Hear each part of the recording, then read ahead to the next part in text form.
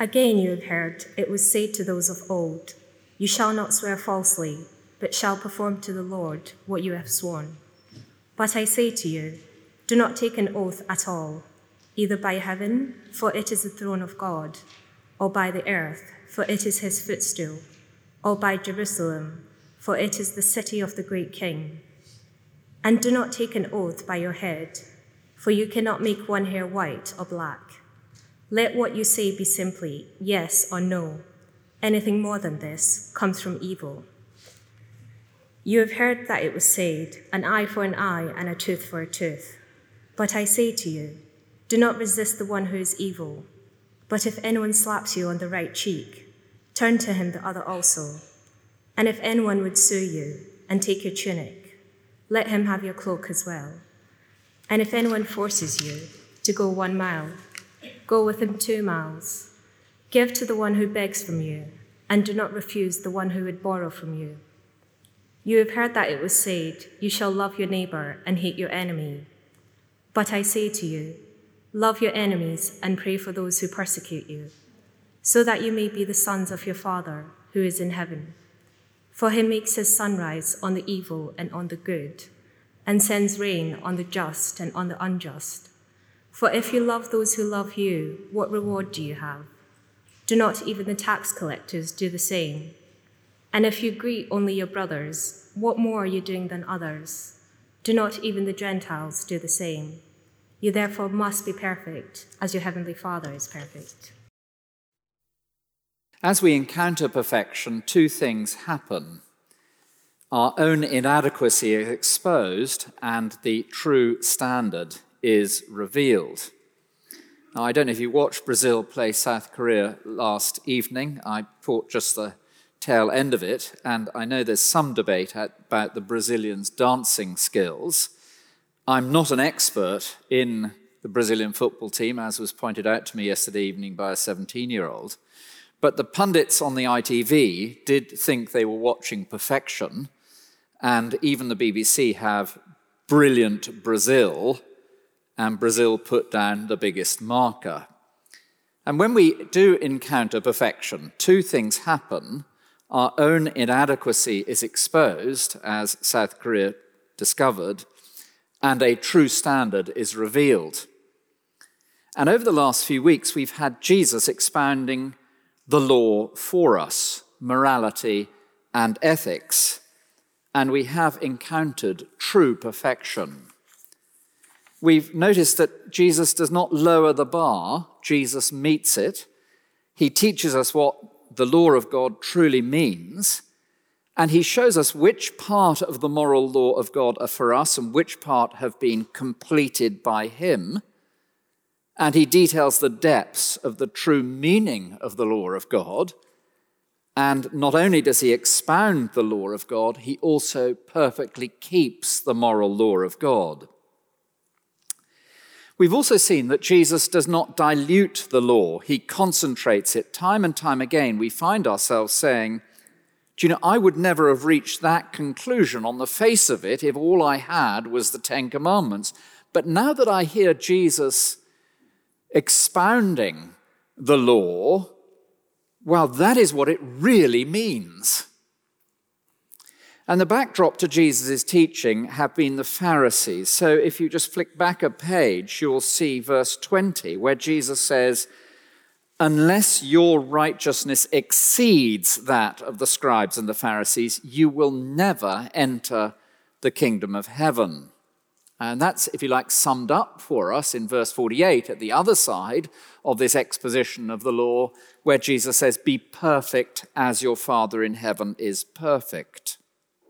So in the background, we've got the teaching that the disciples and the crowds had been hearing from the Pharisees and the scribes that Jesus is saying is altogether inadequate.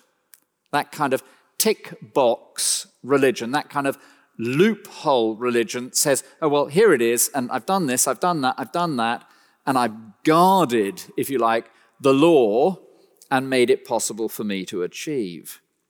2 things then are happening here. We're being shown perfection. This is what God really demands. And we're being shown ourselves this is how far short we fall. And the aim of Jesus in this part of the Sermon on the Mount is to drive us back to him. You remember the opening words of the sermon. Blessed are those who are poor, that is, those who are spiritually poor, the poor in spirit, who recognize their own need of forgiveness. And the aim is to cause disciples who follow Jesus today not only to go back to Jesus, but also to see the perfect demands, and now, with the enabling of Jesus, to seek to live them. Now, 2 weeks ago, we dealt with murder. There is to be no hatred in our hearts. And last week, lust and adultery. There is to be no lust in our looks and no allowance for adultery. I've been looking at these passages with a smaller group of people on a Monday afternoon and repeatedly saying, hands up, those of us who have not committed murder. And every hand goes up. And then we look at the teaching of Jesus, hands up, those of us who have not committed murder in our hearts, and not a hand goes up. This week, 3 more areas where we might think that we really know a thing or two and are in the clear. Integrity, rights, and love. Integrity, there is to be no lying on our lips. And here we're looking at verse 33 through 37. We say, integrity, in utmost good faith, my word is my bond, I'm all right. Really? So verse 33, again you've heard that it was said to those of old, you shall not swear falsely, but shall perform to the Lord what you have sworn. But I say to you, do not take an oath at all, either by heaven, for it is the throne of God, or by earth, for it is his footstool, or by Jerusalem, for it is the city of the great King. And the quote Jesus makes in verse 33 isn't a direct quote from any Old Testament passage. It's more of a compilation, and I've jotted down some references for you there on the handout. Again, you've heard that it was said to those of old, you shall not swear falsely, but shall perform to the Lord what you have sworn. The point is simple enough. Any vow we make to God is made before God. He is the creator and Lord of the universe. To make a promise casually or lightly is to treat him with contempt. To treat with contempt the Lord of the universe is contemptible. More than that, it's disqualifying. You'll notice throughout the sermon, Jesus says things like, if your righteousness does not exceed that of the Pharisees, you shall never enter the kingdom of heaven. Now, this impacts, of course, immediately the way we pray, how we pray, what we sing, whether we mean it, what we promise to God. How many have made promises to God in the moment of acute crisis, and once the peril passes, the promise is left by the wayside? But in verses 34 through 36, Jesus moves from our specific promises to God to more general use of vows and oaths. So, verse 34, I say to you, do not take an oath at all, either by heaven, for it's the throne of God, or by the earth, for it's his footstool, or by Jerusalem, for it's the city of the great King. Now, we need to be clear that Jesus cannot be suggesting that no oath or promise should ever be made. God himself makes promises in the Bible and keeps them. The Apostle Paul makes vows to God. Rather, this is a critique of the particular culture of Jesus' day, where the Pharisees and scribes had created a catalogue of formulae by which the weightiness and therefore the binding nature of any contract or agreement could be measured. And Jesus speaks directly to this in Matthew chapter 26, where he says, woe to you, blind guides, who say, if anyone swears by the temple, it is nothing, but if anyone swears by the gold of the temple, well, then he's bound by his oath. Or if anyone swears by the altar, it is nothing, but if anyone swears by the gift that is on the altar, He is bound by his oath. It seems then that the Pharisees of Jesus' day had erected scaffolding around the construct of plain words, such that it could be determined whether a person really was bound by what they said, dependent on the precise form of the words used. I wonder if that sounds familiar. There was an entire industry devoted to it. Those who could afford the necessary legal support would be able to run rings around the poor unfortunates who were not sufficiently expert. You can see that reflected in what Jesus says here in the sermon, verse 34. Do not take an oath at all, either by heaven, for it's the throne of God, or by the earth, for it's its footstool, or by Jerusalem, for it's the city of the great king. Oh yeah, I swear, but I really swear by heaven. I swear, but I really swear by Jerusalem, on my mother's grave, or whatever it happens to be. But Jesus' point is, look, every word we utter is uttered in the sight of God. He hears, he knows. He sees, he cares. We either mean it or we don't. Our words matter, and our use of words speak volumes about us. It seems to me this has so much to say to us in the city and how we view the culture of the city in which we operate. What about the get-out clause in so many legal agreements or insurance contracts?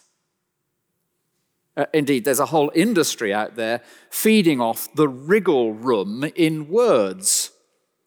And as one individual put to me yesterday, a lot of lawyers have gotten very rich on it. Now, he was a banker, and so I did point out to him that maybe the banking industry is not entirely in the clear. But you see, our use of words speaks volumes about us as a culture. And the living God who made us will judge us. And the weightiness of every word counts. And so as we make a promise on my mother's grave, or by Mother Mary and the saints above, or on the life of my child, or on pain of death, it's actually telling us a great deal about ourselves. Why do we need to do that? What does it tell us about the culture in which we currently operate? Now, verse 37 then puts it in its starkest form. Let what you say be simply yes or no. Anything more than this comes from the evil one.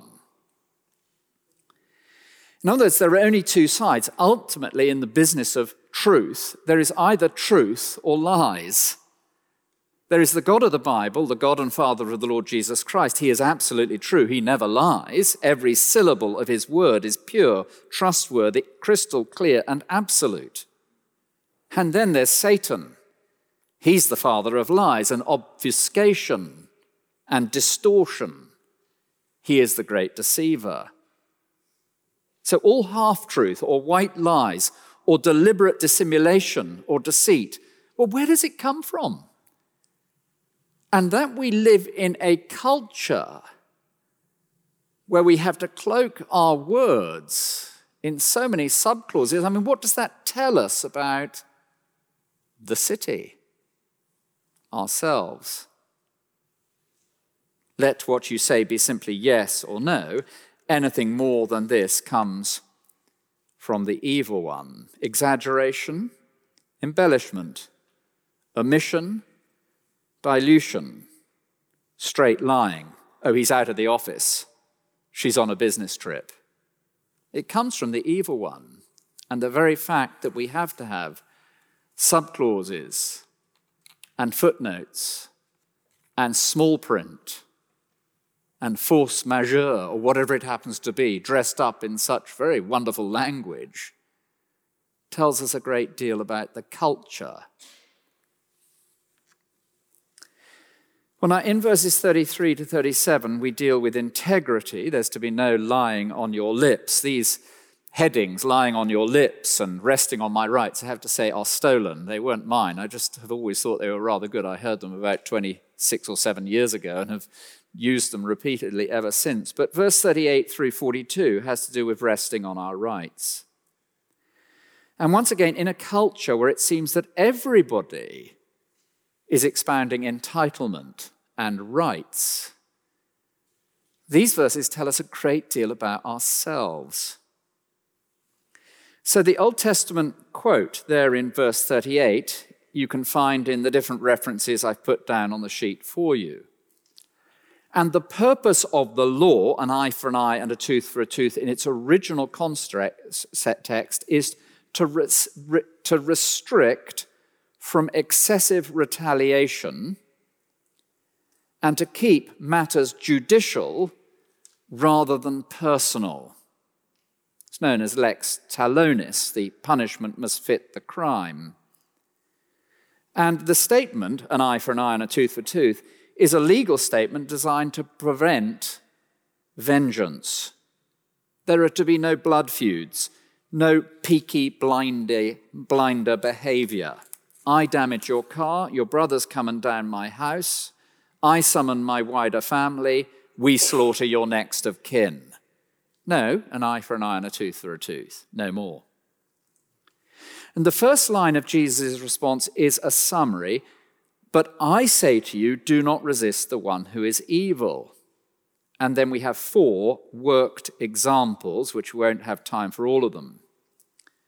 But already from verse 39, we can feel it, can't we? You've heard that it was said an eye for an eye and a tooth for a tooth, but I say to you, do not resist the one who is evil. So what is the character of God?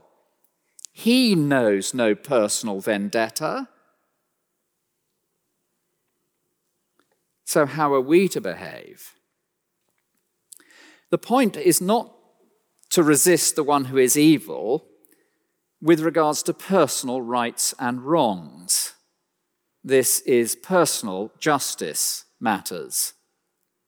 Some have taken it as a foundation for a state's response to wickedness and used it to form the foundation of much pacifism. But the New Testament teaches that the state is given the power of the sword to restrict evil.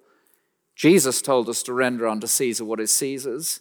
He never rebuked soldiers for being soldiers or police officers for being police officers. And in Romans 12, where Paul argues, vengeance is mine, I will repay, Paul then follows it with an exposition of the role of the state in bringing about justice. So what I think is going on here and in then the 4 examples is to deal with the personal attitude of our heart when it comes to us being wronged, and not, if you like, the legal process of the state. The point is to prevent personal vengeance, to forbid individual vendettas. At every point, whenever possible, the Christian man or woman is to withdraw themselves from personal vengeance, so far as they are able, not to get on their high horse, to be prepared to forego our rights, to seek peace. Blessed are the peacemakers. We should not insist on our entitlements. Now, the opening statement then is, as I've said, followed by 4 examples. And the first one is, if anyone slaps you on the right cheek, turn to him the other also. The slap refers not to a physical assault, but to the highest insult. A backhanded slap to the face was an expression of the greatest contempt, and in the first century it was punishable by a considerable fine. The same word slap is used of the treatment of Jesus at the crucifixion. They came up to him and slapped him in the face. Who did it? Prophesy. They spat on him. And again, in the world of Facebook insults, comments on Twitter, gossip columns and Snapchat, this could not be more relevant. In the area of insult and abuse, in the world of office politics and boardroom bust-ups, gossip and banter, don't escalate, don't simmer, don't begrudge, don't concoct biting responses for use next time round. There is, of course, tremendous suggestion here and evidence that all of this is in the light of Jesus' comment that his disciples will face personal persecution for following him. Don't fight back. You've heard that it was said, an eye for an eye and a tooth for a tooth. The purpose of that was to restrict retaliation. But if that was the purpose of it, what was the intent behind it? Let it drop. One really important caveat. What about an abused wife, husband, child?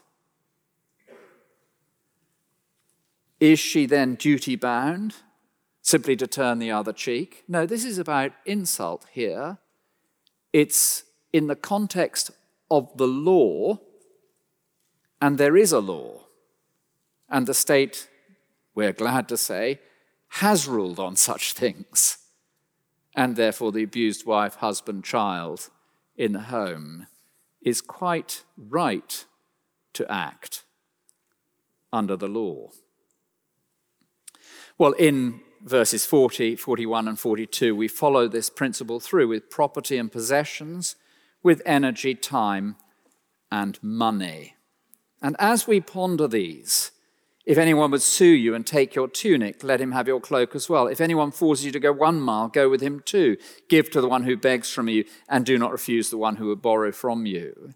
As we ponder these, over the years, I've seen Christians act on these verses to very considerable personal cost. Disputes with builders dropped. Disagreements over contracts put aside. I don't think it's suggesting that an individual will never end up in court with a neighbour. It does temper dramatically the attitude with which any dispute is approached. Might there be something bigger and better to be gained than that particular petty principle under dispute? The soldier in a defeated nation under military occupation had extraordinary power. He really could force you to go with him and help in whatever way he demanded. And you may feel that in the 21st century labour market here in the city, we are in very similar circumstances.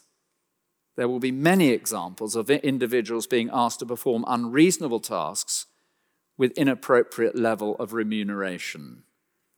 What an opportunity for radically different principles to be on display. Says somebody, this is totally impossible. Really? Since Jesus was in very nature God, he did not consider equality with God something to be exploited for his own end. He made himself nothing. He took on the form of a slave. Being found in human form, he became obedient to death, even death on a cross. Here is perfection. This is our God. He exposes our failure. We're driven back to Jesus for forgiveness. Blessed are the poor in spirit. And as we come to Jesus for forgiveness, in the failure of our tongue, our integrity, and in the failure of our heart, I must have my rights. We look at Jesus.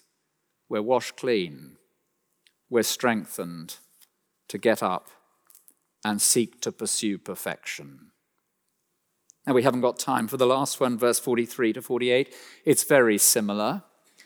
And as I was chatting to somebody immediately before this meeting, they said to me, are we in for another real beat-up? And there's a temptation, isn't there, that we read this perfection and we kind of think, yeah, we fail, we all know that, and slightly to kind of, let's say laugh it off, but perhaps shrug it off. Yeah, we're useless.